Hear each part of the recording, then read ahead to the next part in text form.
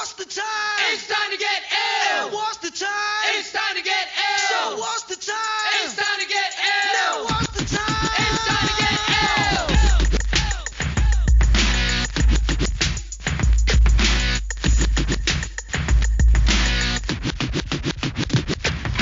ill. Hello, everybody, and welcome to the Illiteracy Podcast. I'm your host, Tim Benson, a senior policy analyst at the Heartland Institute, a national free market think tank.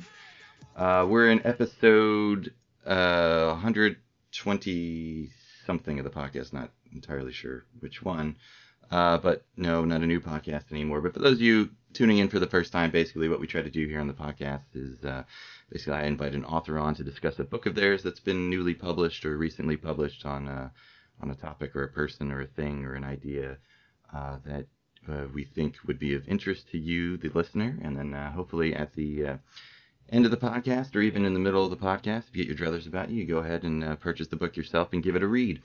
So if you like this podcast, please consider giving Illiteracy a 5-star review at Apple Podcasts or wherever you listen to the show, and also by sharing with your friends, as that's the best way to support programming like this. And my guest today, once again, a returning guest coming back for the 4th time on the podcast, a new record holder. He's in the lead now. The 4th time is Dr. Jonathan White. And Dr. White is Professor of American Studies at Christopher Newport University. He is also the author of 13 books, 3 of which he has previously guested on the show for, as I mentioned earlier. Those books are To Address You as My Friend, African Americans' Letters to Abraham Lincoln, A House Built by Slaves, African American Visitors to the Lincoln White House, which won him the Gilder Lehrman Prize, Lincoln Prize for 2022, which is awarded annually for the finest scholarly work in English on Abraham Lincoln, the American Civil War soldier, or the American Civil War era. And that's a pretty big deal, so hats off to him again for that. And the 3rd time he was on here was a book that came out a couple months ago, that if you are a dedicated listener, you will have already heard that one. It's called Shipwrecked, a true Civil War story, mutinies, jailbreaks, blockade running, and the slave trade. And he is back this time for a work he co-edited along with Brian Matthew Jordan. It's a new volume from the University of Georgia Press. Boo, go Gators.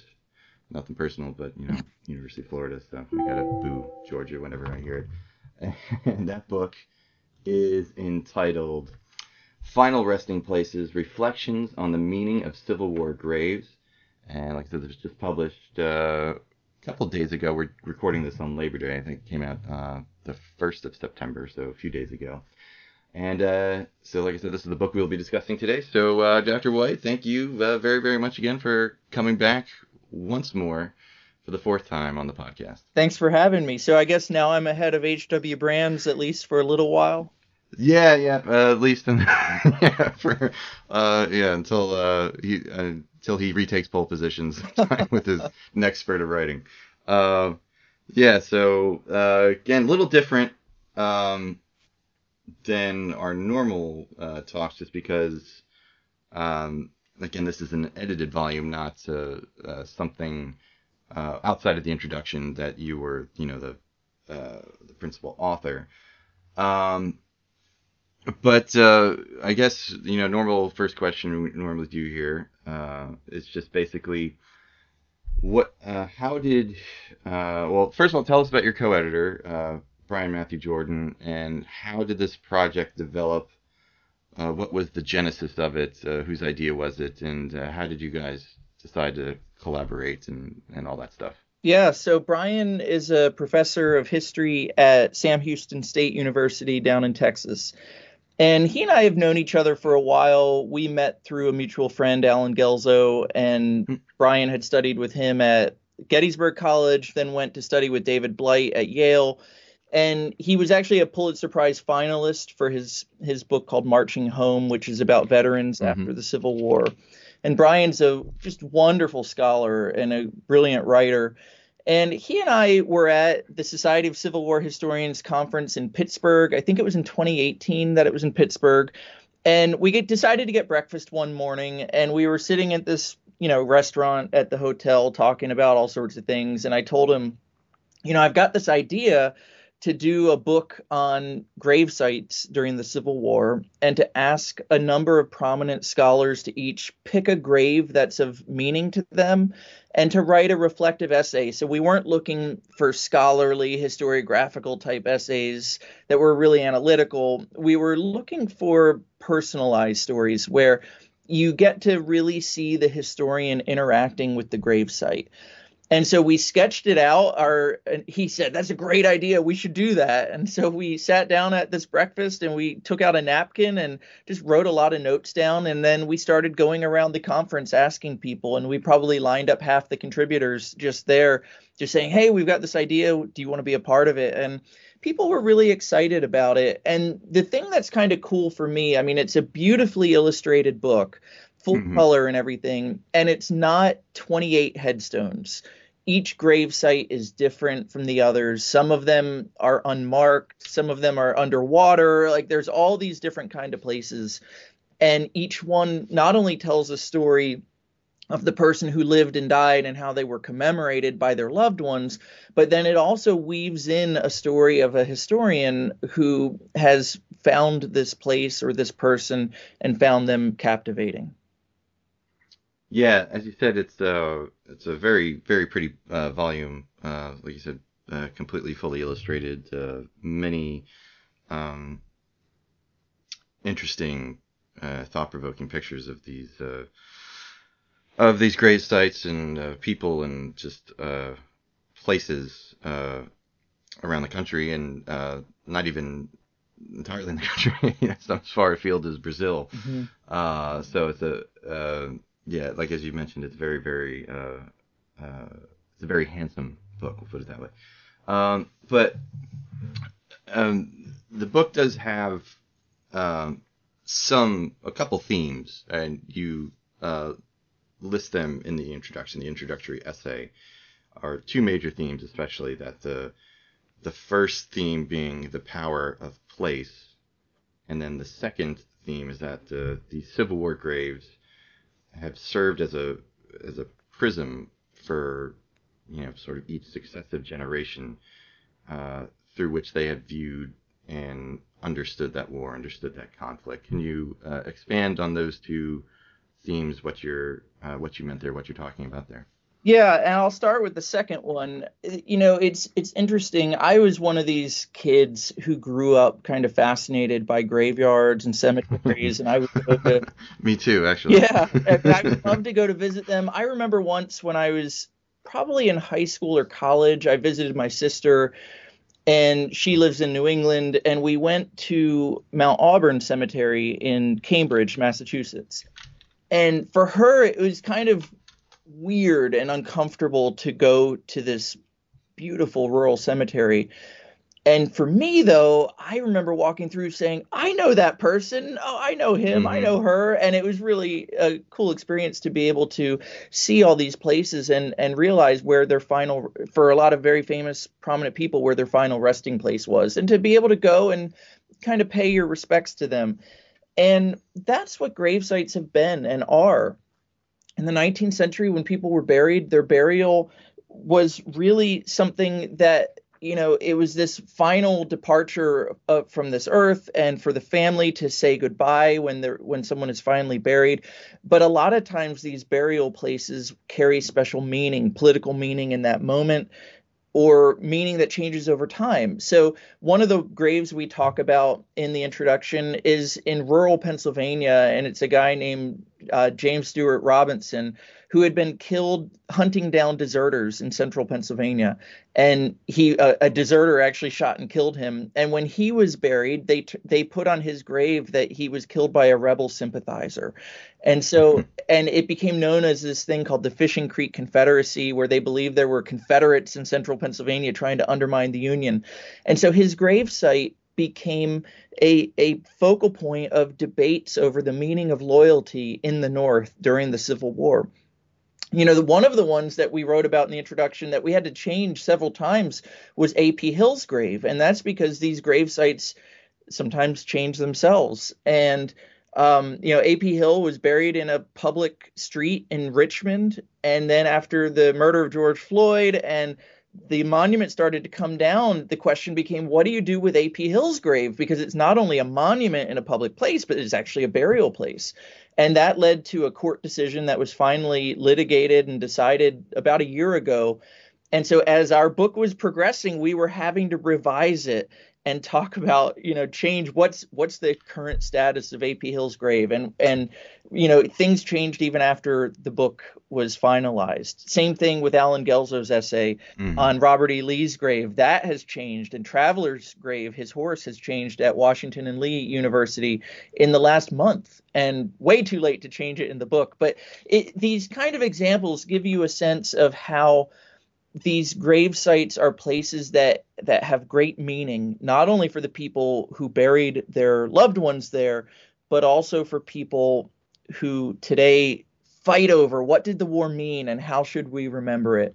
And then that issue of these graves are places. I guess I kind of talked about that already with my own experiences about going to places. When you go to these spaces, you can really reflect on different aspects of the war, and it's different when you go there and you see the space than even just reading about it. Our hope is that by having such a beautifully and lavishly illustrated book, that it'll draw readers into the place. And the illustrations are a real mix. We have some that are from the 1860s or 70s, or some that are from the early 1900s. And then we hired a number of modern photographers to also capture modern photographs. And so the reader gets this sense of place and also how places change over time. Yeah. Want to talk about the whole Confederate grave thing a little bit later, but I'm sort of exactly the same way with you. Like I would say if I enjoy going to the cemeteries, but I find it say intriguing, I guess is the word. I remember I guess it all started when I was a little kid, because my dad worked in Lower Manhattan, and so often my mother and I would go into the city and meet him at work after dinner, and then for dinner, and then go to a play or something like that. But we'd always walk past Trinity Church. Mm-hmm. On Broadway to get to his office, and that's where Alexander Hamilton is buried. And so, among other people, he's not the only one there in the churchyard. But it's just it just seemed very like the juxtaposition of like this little church graveyard in this massive canyon of skyscrapers and all the hustle and bustle of Lower Manhattan, and then just this this very small place. You couldn't really even call it like peaceful anymore, just because there's so much noise. But just the fact that there's someone that famous was just sitting in like a little grave in a little churchyard. Always struck me as something very, or it just sort of fired my imagination more so than going to Grant's tomb, right? Or something like that. And so I've always, like I said, I don't know if enjoy is the right word, but anytime you go to or I went to a battle site or something, or other Civil War site where there is a graveyard, I'd always, take the time to just walk it. And, but just seeing things like, these rows and rows of headstones that are for unknown, they don't know who the person is, and they might know the company or the regiment, or whatever, but, and just seeing them all lined up, and it really, it brings home in a way that like even the battlefields do not, or just the immense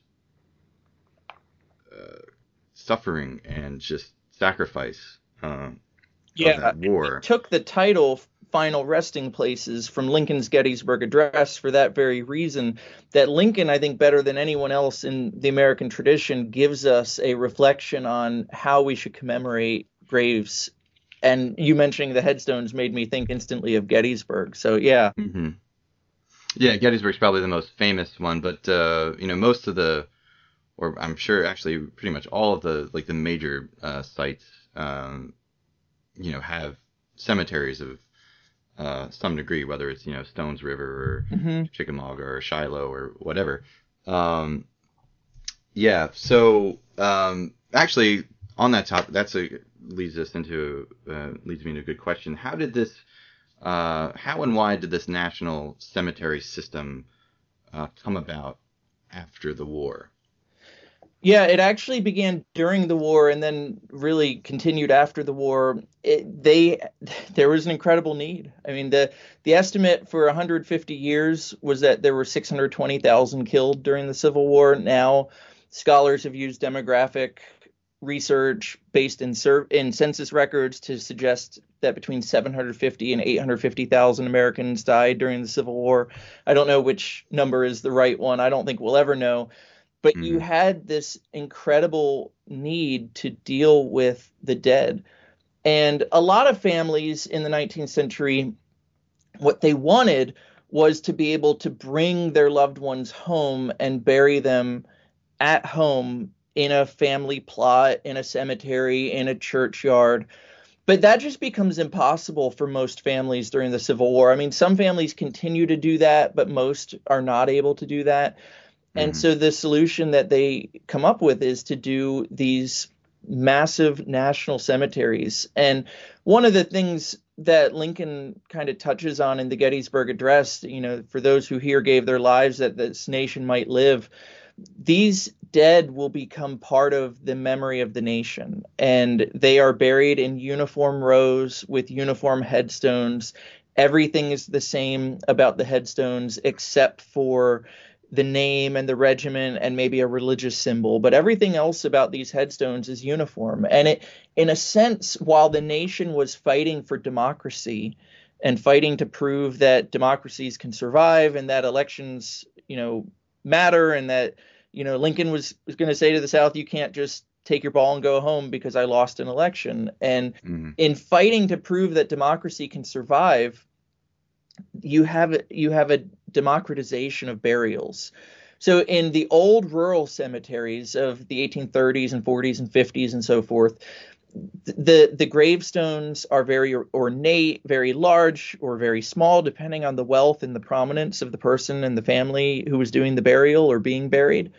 With these national cemeteries, you have everything is democratized. And in a sense, the dead become the property of the nation. They're buried on national cemeteries. They're no longer buried in private plots in cemeteries or churchyards. And that movement then takes off. It begins, very famously, with Arlington Cemetery, you have in 1864 with the killing of John Rogers Meigs, and his father was a very prominent person in the Army, Montgomery Meigs, and some. He was a quartermaster general, wasn't he? Yeah, he was a general, and he had been the architect of the Capitol before the war.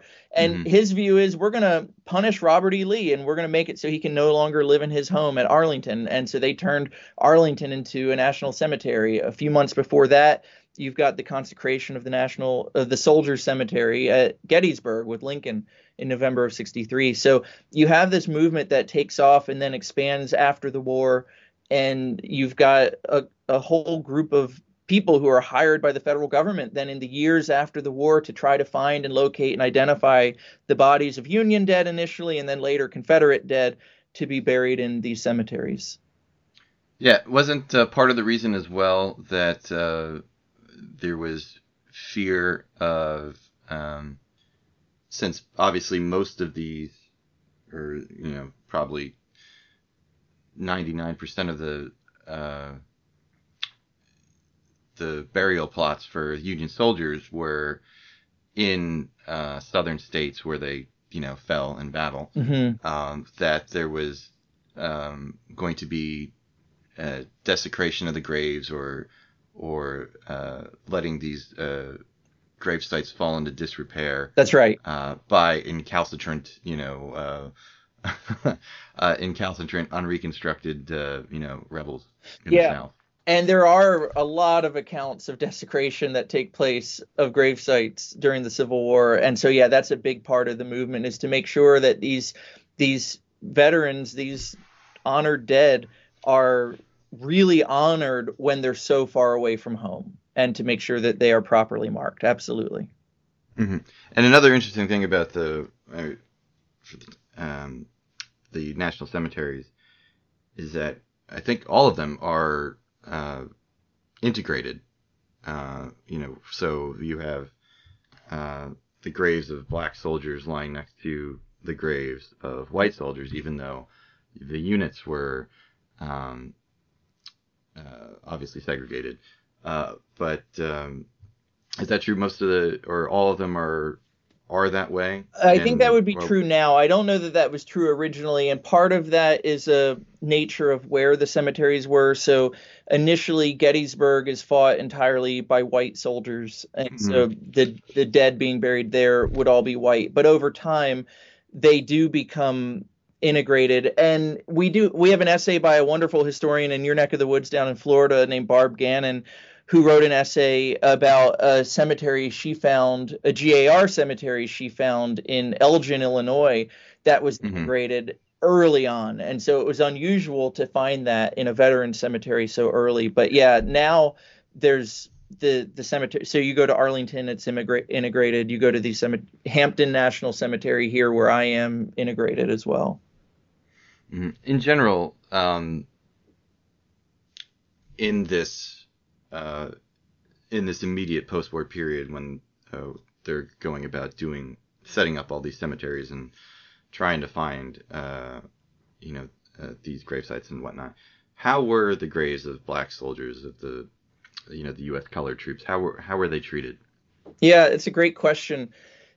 So the Confederate policy was to not treat them with respect, and the most famous example would be the 54th Massachusetts. And so for the listeners who've seen the movie Glory, which came out around 1989, if you have not seen it, it's well worth your time to watch it. And Glory tells the story of the 54th Massachusetts, the first regiment of African-American soldiers raised in the North. One of the things the movie gets wrong is it makes you think that most of these men were former slaves. In reality, the men who fought in the 54th were primarily from the North. Some of them had escaped from slavery earlier in their lives, but they enlisted from different states in the North. And in July of 1963, they fight at a place near Charleston called Battery Wagner. And we've got an essay on this in the book by a guy named Doug Edgerton. And they fight in this battle, and they lose. But the fight itself does a lot to change Northern views of black soldiers. They see and read about that these black men are willing to fight with bravery and for glory, for honor, and for the nation. But from the Confederate perspective, these are just slaves in insurrection. If they get killed, they should just be buried in a ditch. If they are captured, they should be sold into slavery. They shouldn't be treated as POWs. And so after the battle, the Confederates just bury these black men and their white officers in a ditch near the fort, near the ocean. And right on the beach. Right on the beach there. And the white officer, Robert Gould Shaw, is buried with his men, and his parents didn't want his body taken away from the men. Like they were abolitionists, and they wanted their son's remains to rest with those of the black men he had led. Now, at some point, those bodies are exhumed, and then they're taken down to Beaufort, and they're buried in the National Cemetery there in Beaufort, South Carolina. And the front cover of the book is a photograph that one of my students named Chloe Baker took. I took a group of students down to Beaufort and Charleston to see the sites a couple of summers ago, and Chloe got this extraordinary photograph of these trees with the Spanish moss hanging down and row after row after row of unmarked graves. And the unmarked graves there on the front cover are actually men of the 54th. And it's very, very possible that Robert Gould Shaw is buried under one of those little unmarked headstones, and the guys who made that charge are buried there too. So those men initially were given zero respect when the Confederates bury them, but once the Union is able to exhume their bodies, gain control of that area, bring them out, and take them to Beaufort, they're given proper burial. We'll never know for most of them who is buried where. There are some photos in Doug Edgerton's great essay of other parts of that cemetery that do show marked graves of men who maybe were wounded and went back to Beaufort and then died in hospital. And so their graves are marked. But it's really a mix. Some are marked, some are not. And that's true of all Civil War soldiers, white and black. Many marked, many unmarked. Yeah, and then Caroline Janney, who's a previous guest on this podcast, for you loyal listeners, she has an essay on the University of Virginia and the Confederate soldiers buried there in the university cemetery, and it's and then it goes in, excuse me, and then it goes into all the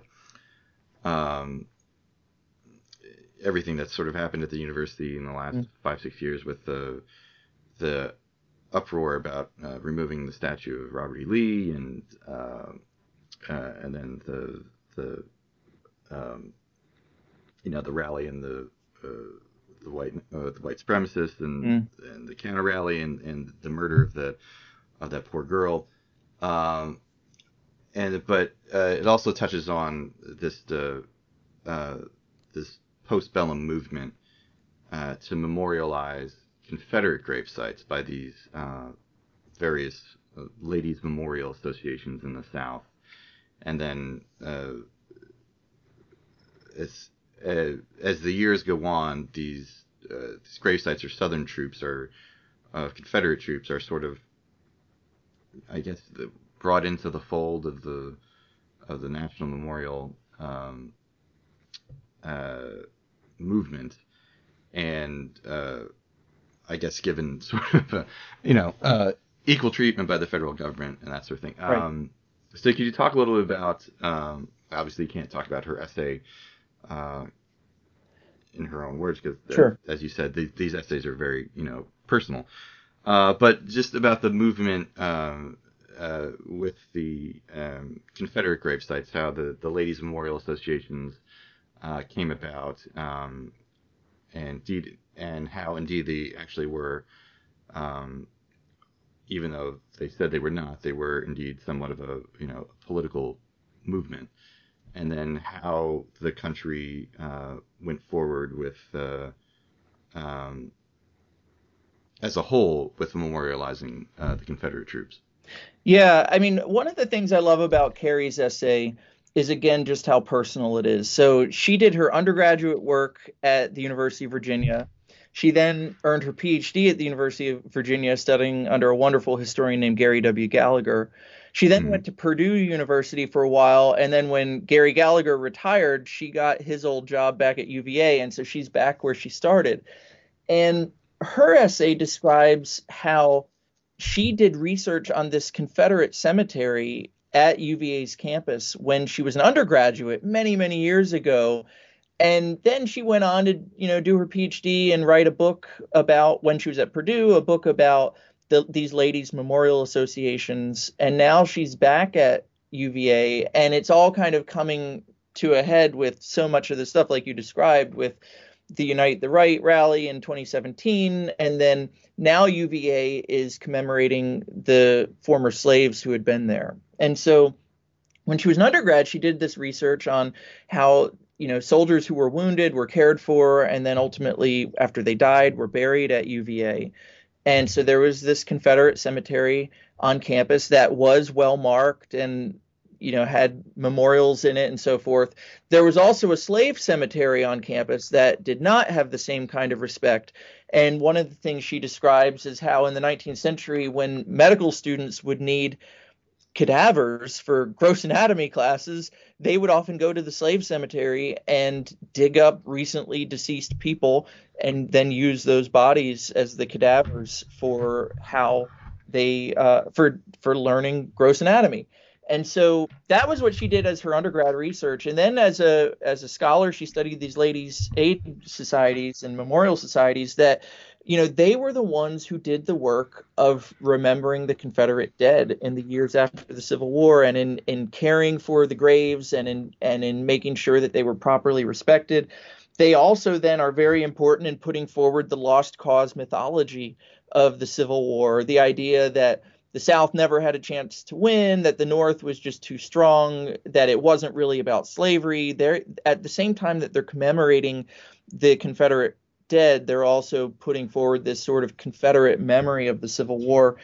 And so they do the bulk of the work, or a huge amount of the work, of commemorating Confederate dead until the end of the 19th century. And it's at some point that in the 20th century that the federal government then takes on this work. And this is part of the sort of reconciliation of the North and the South, that the federal government will start treating these Confederate soldiers as U.S. soldiers to an extent that they get a federal grave marker. The Confederate stones are a little bit different from the federal Union soldier stones. I think if memory serves correct, they have a pointed top as opposed to a rounded top.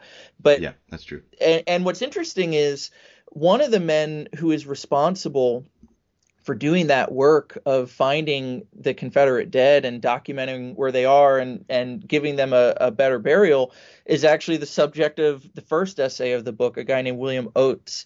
And Oates is famous today for being the guy from Alabama who attacked Joshua Lawrence Chamberlain at Gettysburg on the second day at Little Round Top. And what's less well known is that Oates lost his brother during that charge, his brother John.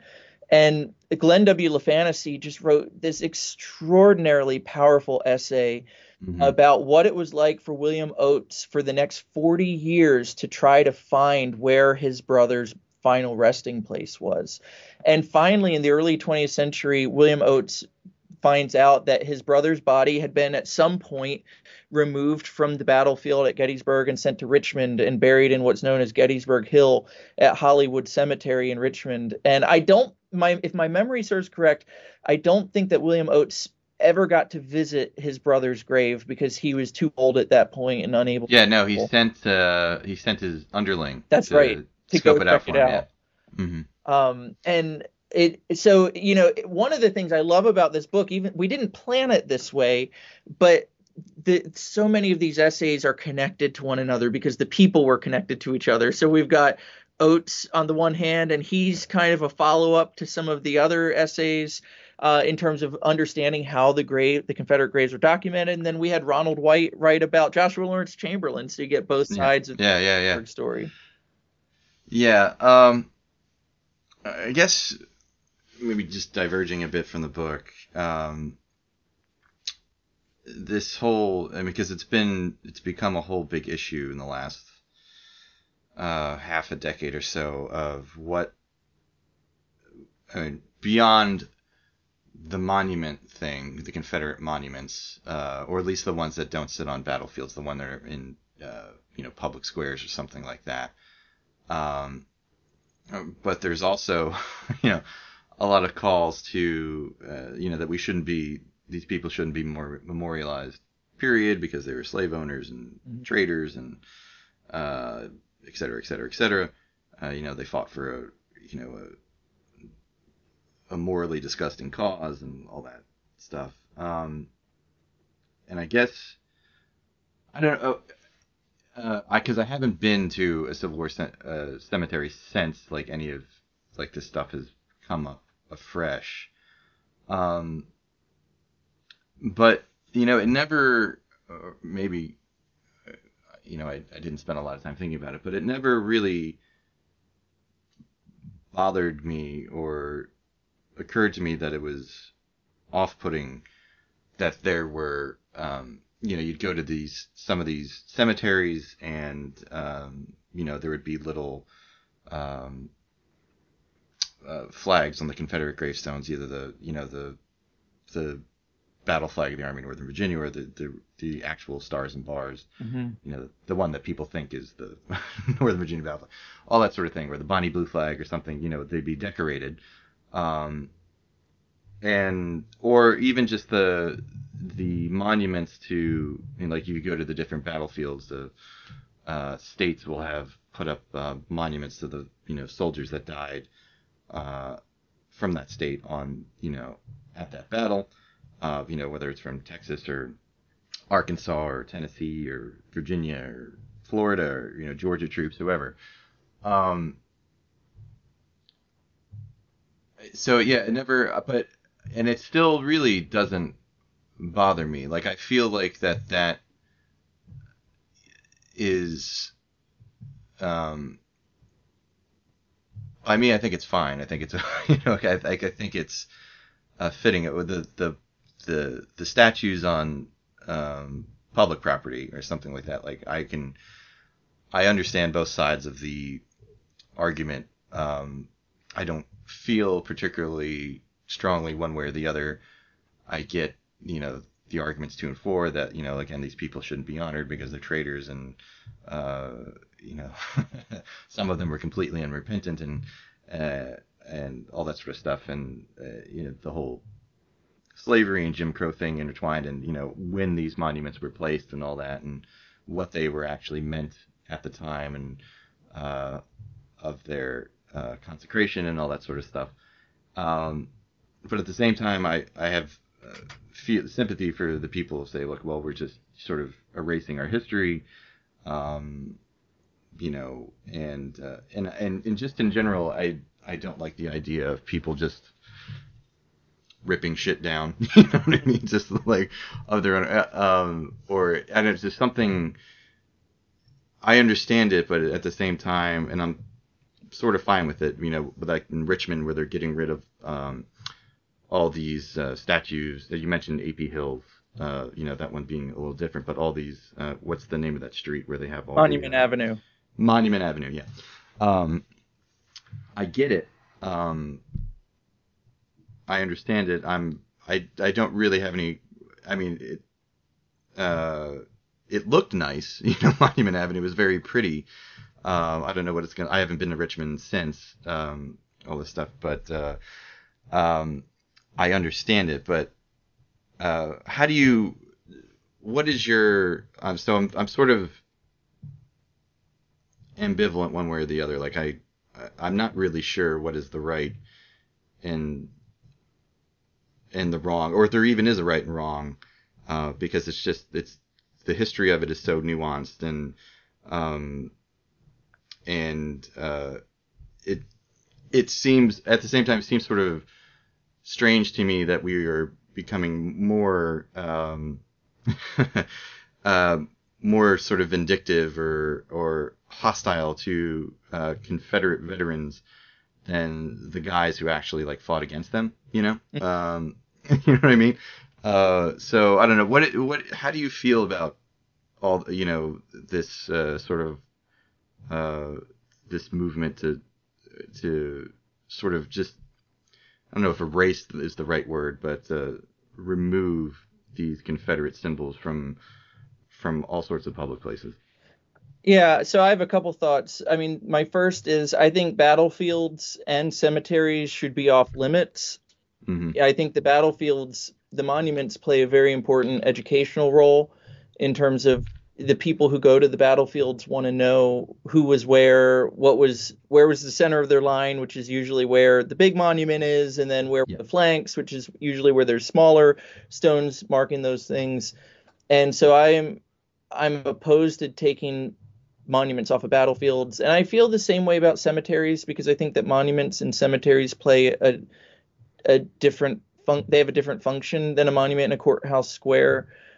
I can also, some people have made the case that there's differences between the monuments to Confederate generals and the monuments to Confederate enlisted men, and that they served a different function when they were erected. And so I see that point as well. Ultimately, I think that these things should be decided by local communities in terms of what do they want to have in their public square.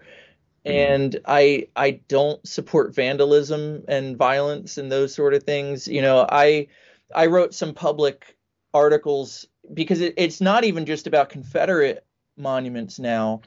Oh yeah, it's gone way beyond that. Yeah, I mean, I it's wrote, ridiculous, but in 2020, there were people who wanted to tear down the Lincoln statue in Washington, D.C. The students at the University of Wisconsin-Madison always wanted, there's always people agitating to tear down the Lincoln statue on their campus. I mean, there was a statue of Lincoln erected. I'm sorry, the relief of the 54th Massachusetts in Boston, wasn't that vandalized? Yeah, I mean, it's just crazy. There was a statue of Lincoln erected last week in Wisconsin. I believe it was Wisconsin, and it was vandalized within 48 hours of being unveiled. So I'm against all of that sort of vandalism and just ripping things down. I think that communities, it's a public issue, and and my opinion ultimately doesn't even really matter in a sense. Like, what matters is where the people who self-govern in their own communities. I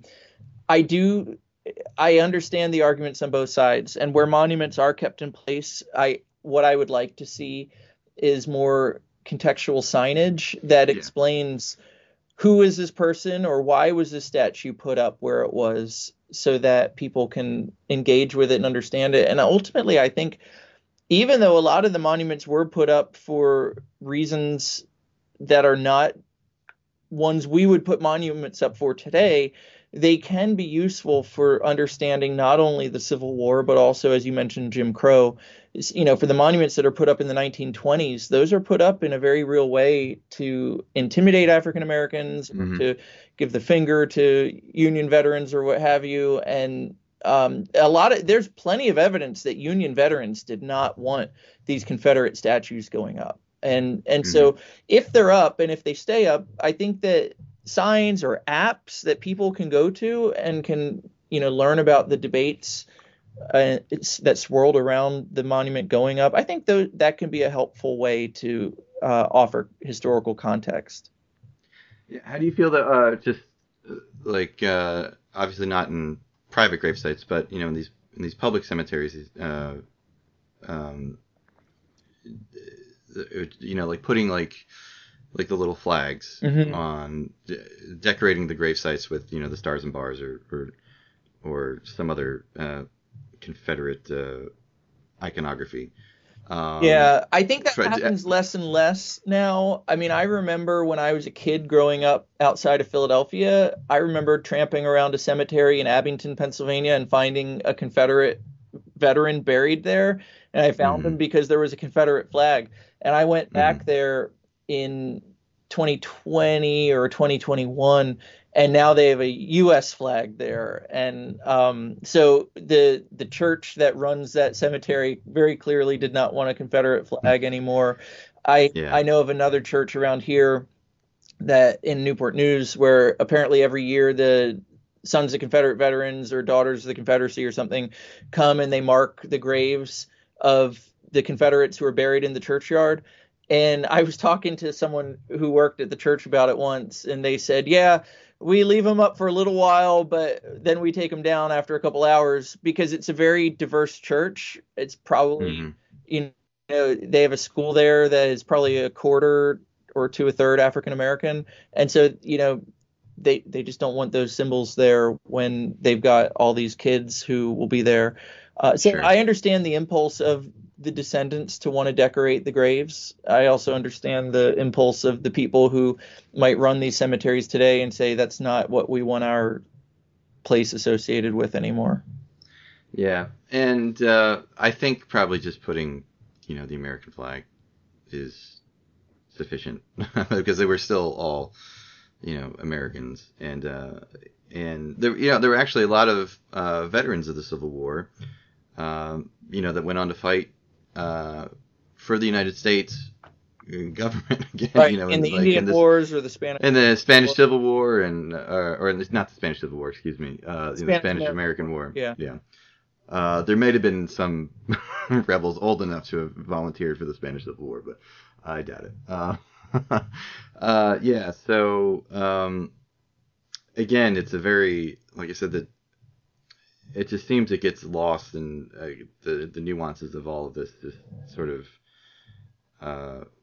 get lost by the more as things are wont to do by the more vociferous voices on each side. But on this theme a little bit, let's talk about. You mentioned before we started about, or maybe after we started, about having to update the book continually because of current events. And so let's talk about Alan Gelzo's essay on the controversy of Robert E. Lee's gravesite at Washington and Lee University, and the fact that Washington and Lee University is named Washington and Lee University because of Robert E. Lee. So what's the latest? What's going on there at the school? I remember I had a conversation about this with Lucas Morel a few years ago when he was on, because I think he works for Washington Lee University. He's the chair of the politics department at Yes, Washington yes. Lee. Yeah, go ahead. So just tell us what's going on there with this whole situation. Yeah, so Lee Chapel is where Lee is buried, and for many years there was Confederate symbolism all over the area where he's buried. And about 10 or so years ago, actually a former student of mine who went to law school there became part of a movement to get the Confederate symbolism, the Confederate flags removed. So in the book, we have a photograph from the 1930s that shows the Confederate flags, and then we have a modern photograph that shows without. They have begun removing some of the official university events that used to be held at the chapel, and now they're holding them in other places.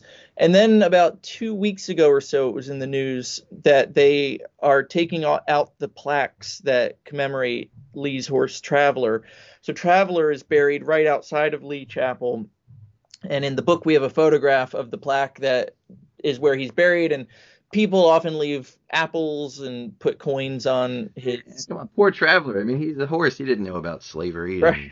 and states' rights and secession and constitutional issues. He was just So my doing what he did. It seemed like everybody liked Traveler, who met him. Right. So it's a famous horse. Well, I I believe there were 2 plaques on campus about him, and I think they're both gone or both will be gone soon. Mm-hmm. And then, are they going to rename the chapel or I've take heard Lee's that. name off the chapel? Okay. Yeah, I And don't then- think they've done that yet. I mean, the problem they run into, and Lucas may have talked about this when he was on the show, I'm not sure. The problem they run into is that the faculty and the student body would like to get rid of Lee's name entirely. Sure. And the faculty had a vote, and I think they voted like 80% to get rid of Lee's name. But That's the not problem surprising. is you've got a donor base who is going to stop giving money to the school if they change the name of the school, because they say, well, we went to Washington and Lee University, so we don't want the name of our school changed. And so I think that the administration is in a very difficult position where they've got 2 different constituencies who want very different things. And I think eventually the name will change, probably at some point, but I think it's a long way off. I mean, the school very clearly said we're not doing that a year or 2 ago, but they are doing things like getting rid of Traveler's name, which again, I kind of see as I don't know. It's a horse. It's a just a horse. Yeah. Yeah. Yeah, he had no moral agency. But yeah, the Washington and Lee thing is, again, that's something I'm. Because Lee was a man that was more than his military service for the Confederacy. I mean, the university as its it wasn't even a university at the time; it was just a college. Yeah. Would not exist in its may not exist at all if Robert E. Lee hadn't taken the head of that. Right. They were in a lot school. of trouble. And one of the funny things that doesn't come out too much in the book, although it's here. So we've got this chapter on Lee, and then we have Ron White's chapter on Chamberlain. Both of them Civil War generals, both of them post-war college presidents. And Lee had been a career military man who, when he got to Washington College, he recognized that he couldn't run the college like an army, and he ended up being a very good college president. Chamberlain, on the other hand, had been a pre-war college professor, comes to prominence as a general, and when he returns to Bowdoin College, he tries to run Bowdoin College as a military academy, and he had to deal with mutinies. The students were furious, the parents were angry at him, and he was a disaster as a college president. And it's so interesting to think about these two guys from very different backgrounds who had different understandings of what higher education should look like. And Lee was the better of the two in that regard. Yeah, and he actually sort of democratized the curriculum at Washington and Lee. So we're going to get away from this, the classical curriculum. We're going to institute things that are going to help these Southern boys, manage to live a fulfilling life, after this war. So we're going to introduce, agriculture and engineering and, that sort of stuff. Right. And we're going to get away from, Latin and Greek and, all that rhetoric and all that sort of stuff. But yeah, it's weird to me. I really don't get it. Like, if you're that upset, or if you find the idea of working or matriculating to a university named after this man, in part, why would you go there in the first place or work there in the first place? You know what I mean? Like, I granted, I know. Well, the work there is easy. I can tell you that W&L professors do okay. They do better than I do in a state school. Right. So, but I mean, it's just like, oh yeah, we need to change this name because Lee sucked and, slave owner, blah, blah, blah, blah, blah. And it's like, well, you don't have any problem cashing the check with his name on it. I mean, so Lucas Morell, who is black, I should point out for those who don't know him, he wrote an op-ed in the Richmond Times-Dispatch during this debate a couple years ago. And it's been a couple years since I read it, but my recollection was his argument was, look, Lee is commemorated in this university because he saved the school. Like, he was a good college president, and he should be remembered for that. And I mean, that was his argument, as I recollect. Yeah. Anyway, all right, let's get off of the Confederate topic for a bit. So yeah, you have some interesting. We actually gone pretty long already. Wow. I told you I would get you out here quick because it's Labor Day, but I guess I lied. That's okay. Yeah. Oh, you were mentioned. Well, I guess we'll stick on the topic of the Confederates for a bit because I just remembered this. You're mentioned personally in Edward Ayers' essay about the contrasting grays of two of his ancestors, James Rowland and Ansel Randolph.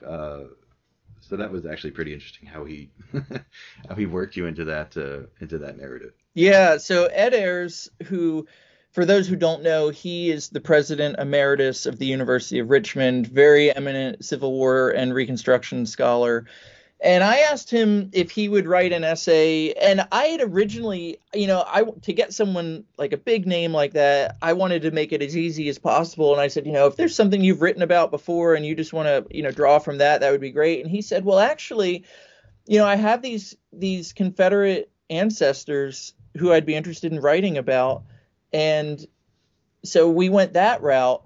And initially his essay was going to be about, trying to track down where this one was buried because he didn't know. And I said, that'd be great. I love it. Because, there's a parallel there between these people from the 1860s who had to track down their loved ones. And he was going to do the same many years later. So we agreed on that. And then I decided I'm just going to hop on Ancestry.com and see if I can give him a lead. And what do you know, within 10 minutes or so, I find his ancestor. And so I email him like, well, I've ruined the story now because I found him. And But then Ed kept digging, and he ended up writing about these two people. The one who was buried in Richmond, and that's the grave I found. But then we also found that there's a headstone for this man back in North Carolina, where he was from originally. Again, the family couldn't get his body back, but they wanted to commemorate him in their churchyard, and so I had someone from the church take a picture, and we used it in the book. And then Ed also wrote about his family cemetery on his grandfather's land back in this rural community in North Carolina. And very sadly, and Ed writes about this, his cousin wouldn't let us take a photograph of that cemetery because his cousin, with all this Confederate stuff going on in the media, was worried people might come and try to vandalize it or something. And so we couldn't get a photo of that little churchyard or that little family plot on a family farm that I really wanted to get. But we tell that story, or Ed tells that story, and then tells the story of finding Ansel Randolph and his burial in Richmond, and then this other stone back in North Carolina. And it was kind of fun to be a part of that search with him. Yeah, that was really neat. And actually, I guess we'll do one more on the Confederates, because this one was the wildest one to me. That that there is a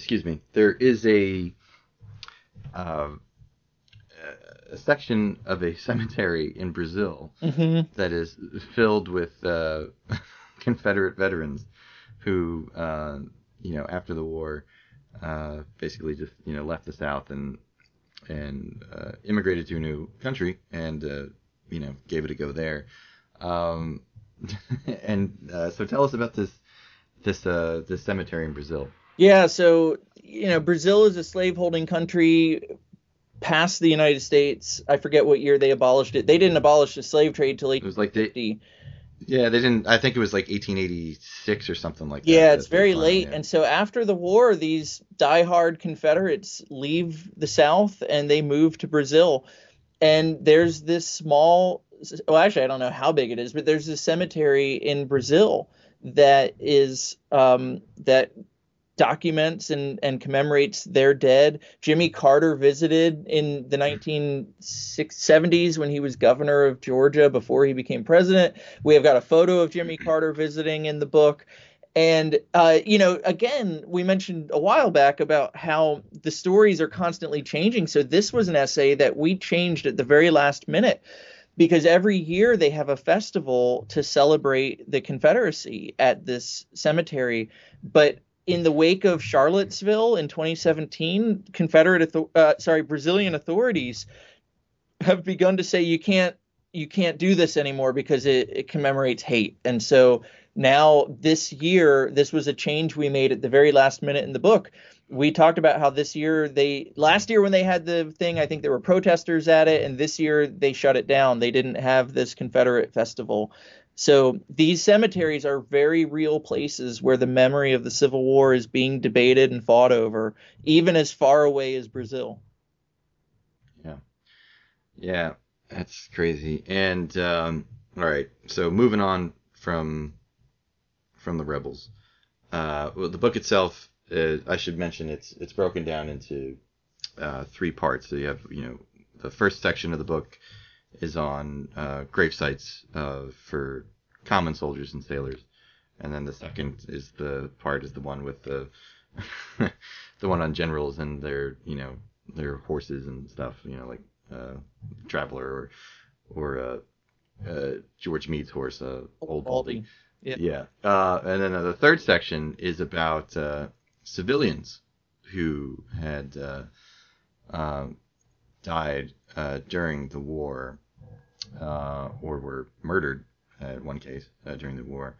I don't know. For some reason, I found that section of the book maybe even the most intriguing, because those are stories you don't really hear about as much, just because they're they don't take place in the field of battle, that sort of thing. But the essay on I think it was Walter Starr's essay actually on Edwin Stanton's infant son, Jamie, who died, I think, 1862, 8 months old, and his grave sites, and then uh, the murder of Samuel Calvin Lamar by Samuel Webster, that story. Mm-hmm. The whole mess with John Wilkes Booth, who is, granted very famous for, his infamous act, but I thought that section of the book was very, very intriguing, just because it shows you a different side of the war itself, or the time period itself, and there's a lot of stuff that you just you don't really see that often discussed in works on the war or the time period, that sort of thing. Right. Yeah, I mean, with those, so we've got two children who die. So we have Jamie Stanton, the son of Lincoln's Secretary of War, and then we have Joseph Davis, who was the son of Jefferson Davis. And when he was about 4, I think, or 6, he fell off a porch at the Confederate White House and died. And so these two children are commemorated in very different ways. The Confederate children of Richmond raise money to pay for a headstone for Joseph Davis, whereas Jamie Stanton is commemorated just with very small little stones that have his initials and his age on them. And then he's also mentioned on his father's headstone. Edwin Stanton died a few years later in 1869. But then we've got, a slave cemetery at the University of Alabama, or the one you mentioned about the murder in Western Maryland. That one was written by Dana Schoaf, who's the editor of Civil War Times. And he just, he found, I think, in an online auction, some papers for sale that he bought. And as he went through them, he found this story of this murder. And in the process, then he went and found where the guy was buried. And it's an abandoned cemetery that's completely overgrown in the woods on the edge of a cornfield in Western Maryland. And again, every burial that we describe is different. And so he tells the story of finding the murder and then finding the grave and kind of how it unpacked for him. With John Wilkes Booth, he's got an unmarked grave in Baltimore. And there were a lot of conspiracy theorists who believed that Booth wasn't really killed in April of '65, and that it was someone else who was buried there. And so he's down in Argentina with Hitler. Yeah, there have been court battles over, what do you do? Can we dig him up and do, DNA testing on him to see if it's really him? And the other aspect of his is he's got an unmarked grave. And there's a headstone for his sister in the family plot, and then she has a footstone without any writing on it. And so a lot of people think that footstone is where he's buried, and that because it was his name, they couldn't put his name on it, kind of like Benedict Arnold, and that he just has this little stone without any writing. In reality, he doesn't have any stone. It's just people think his sister's footstone is his. And so people go and put pennies on that stone face down, like he's got to stare at Lincoln's face for the rest of eternity. Yeah.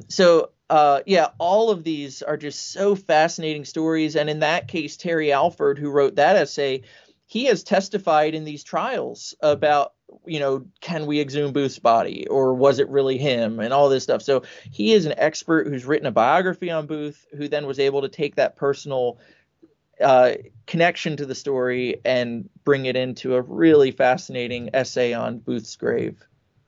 Yeah, I always, going back to Joseph Davis, or Jefferson Davis, losing his son, and Lincoln lost his, Tad, I think it was. Willie. Right? Was it Willie? Willie. Yeah. Right around... within a few months of each other, I believe, or within the same year. Yeah, it was February 1862 that Lincoln lost Willie. And then Stanton's son is a few months later in July, and I forget what month Jefferson Davis's son died, but it's right around the same time. Yeah, I've always wondered what, although it was not uncommon back then to lose a child young. But I always wondered what Lincoln and Davis thought privately or said privately about the loss of the other's child, or whether, yeah, you know what I mean? Just what went through their heads. if there is any sort of. I don't know of because- Lincoln commenting on Davis, Yeah, I don't know either. and that's- I wouldn't know of Davis because I just haven't looked into that. But I've read a lot about Lincoln. I've never seen anything about him commenting on that. Right, yeah, neither have I. That's what I'm thinking. But I'm sure, it both, I mean, it had to cross the mind of both that, like, here we are,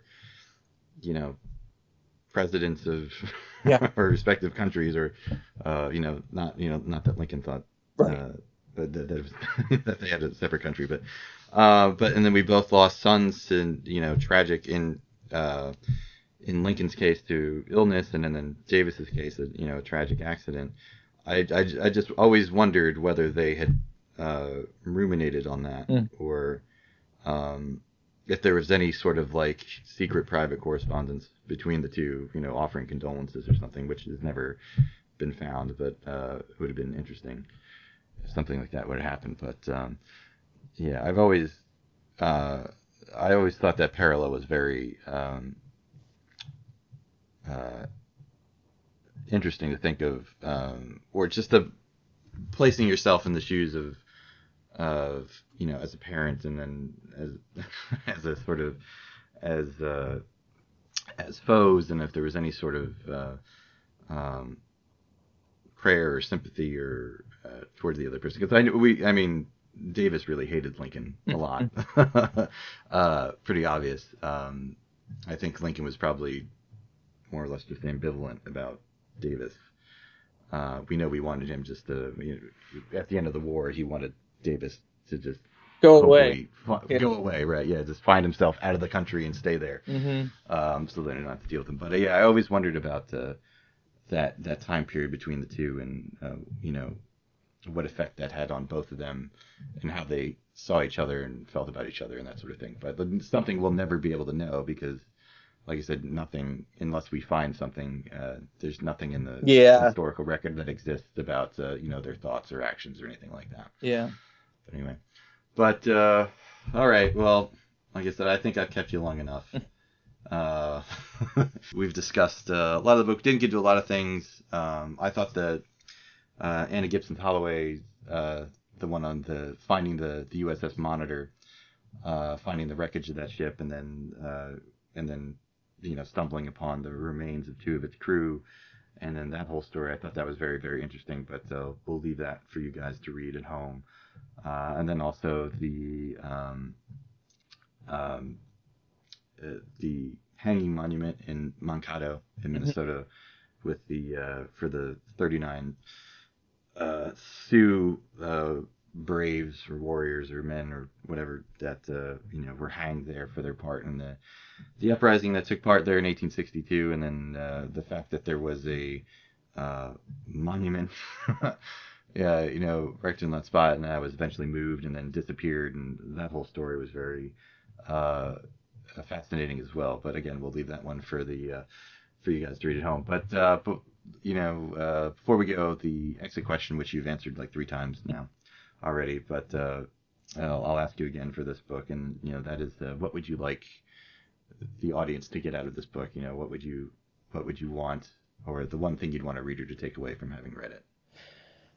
I think that having readers encounter these stories, which I think for most readers will be new. I mean, even where we have famous monuments, like the only super famous one that we include is Ulysses S. Grant. We don't include Lincoln's tomb or some of the other really famous ones. But even with Grant's tomb, Grant is not the focus. We talk about one of the men who did the fundraising for Grant's tomb and his story, and then how he was commemorated recently with a statue at the University of South Carolina where he taught. I think that each of these stories is just so poignant and so powerful and so engaging. I've never done a book like this before, and I'm so pleased with how it all came together, because I think they enable modern readers to connect with these historical figures in a different kind of way and in a more personal way. And honestly, one of my hopes is that this book will get assigned in college classes, because I think that younger people will be able to connect with them and be able to see new and different ways about thinking about history and thinking about the Civil War through these Mhm. personal reflections by these really wonderful historians. Yeah, yeah, it's a fascinating book. I always really enjoy essay collections. They're like probably maybe my favorite thing to read. Mm. I've always liked having like a variety of different people discussing one topic from different aspects or from different angles and that sort of stuff. But it's also we've mentioned some of the authors, but I mean you got like a murderer's row here of Civil War scholars. I mean we talked about Alan Gelzo and Carolyn Janney and did we mention William Davis? No, yeah, William C. Davis, who is one of the most famous Civil War historians alive, wrote about a Confederate general and his wife who loved each other dearly and wished the war wasn't getting in the way of their love. Yeah. Yeah, Walter Starr. I mean, I'm trying to think who else off the top of my head. Ronald White, Michael Burlingame. Michael Burlingame. Yeah. I mean, tons and tons of people. So if you're into reading about the Civil War, you're going to recognize a lot of these names, if not most of these names. So, like I said, it's a very strong lineup of essays, and then the book itself is just. As you mentioned, it's a very handsome book. The illustrations are fantastic. The pictures, accompanying all the essays. It's a really, really great little book. And I hope you're right. I hope it does get onto some curriculum in colleges because I think it would be, especially for young people who. From my experience, don't seem to ruminate on death that much. It's just it's not just something they really tend to think about, and for good reason, because they're young. But I think it's important for them to do so, and just to in any way that you can. Really widen the scope and contextualize that time period and bring something fresh to it and to get people, especially young people, to think about it in a new way that they haven't before, I think is very important. I think this book will do that. So I'm very, very happy that you had this little breakfast this little breakfast idea turn into many years ago turning into this finished product. I think it's great. Yeah, thank you. Oh, no problem. So before we go, anything I almost forgot. I think I didn't ask you this last time and I was really mad at myself, but anything you want to else out there you want to plug, the other new book or social media, any stuff like that you want to let people know about? Yeah, I mean, I'm on Twitter at Civil War John, and it's just Jon, no H in the John. And in April, I'm publishing a children's book about Lincoln. And so I'm very excited about that one. It'll be an illustrated book, and I'd love to send you a copy and come talk about it. Yeah, absolutely. Definitely coming back, and I'll. And that'll extend my lead against Brands. Yeah. You'll maintain pole position. Yeah. Into 2024, but yeah, absolutely. I'm looking forward to that one because I can't wait to, read it to my son because it's coming out in April. So yeah, he'll just turn 4. He turns 4 in February. So looking forward to that one. But yeah, this book. The one we talked about today, Final Resting Places, Reflections on the Meaning of Civil War Graves, just published a few days ago by University of Georgia, University of Georgia Press. As we mentioned before, fantastic, very handsome book. If you're a Civil War scholar, armchair scholar, you're going to love it. If you have any passing interest in the book, it's recommended or in that era, it's recommended to those people as well. Just fantastic work, as always done. by Dr. White. And so Dr. White, yes, thank you so much for coming on again and talking about the book with me. And then again, thank you for putting this book together, all the blood, toil, tears, and sweat that went into it. I appreciate you guys getting this done. Yeah, well, thank you. Oh, no problem. And again, if you like this podcast, please leave us a 5-star review and share with your friends. And if you have books you'd like to discuss with us on the podcast, or if you have any questions or comments, or any books you want to see, reviewed on the podcast or talked about on the podcast, please feel free to reach out to me at tbenson@heartland.org. That's TBENSON at heartland.org. And for more information about the Heartland Institute, you can just go to regular old heartland.org.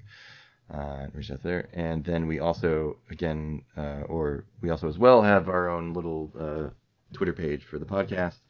You can reach out to us there. If you have any questions or comments or anything like that, feel free to give us a follow. It's at illbooks, at ILL Books. So make sure you do that. Or actually, we can't even call it Twitter anymore, right? We got to call it X. Right. It's not Twitter, it's X. So follow us on X, formerly known as Twitter, the webpage formerly known as Twitter. So follow us there at illbooks. And that's pretty much it. So we'll see you guys next time. Be safe out there. Take care. Hope you're enjoying we're recording this on a holiday weekend, but probably won't be out to you on a holiday weekend. But just in case, wherever you are, stay safe, enjoy yourself, and we'll see you guys next time. Take care. Love you, Robbie. Love you, Mom.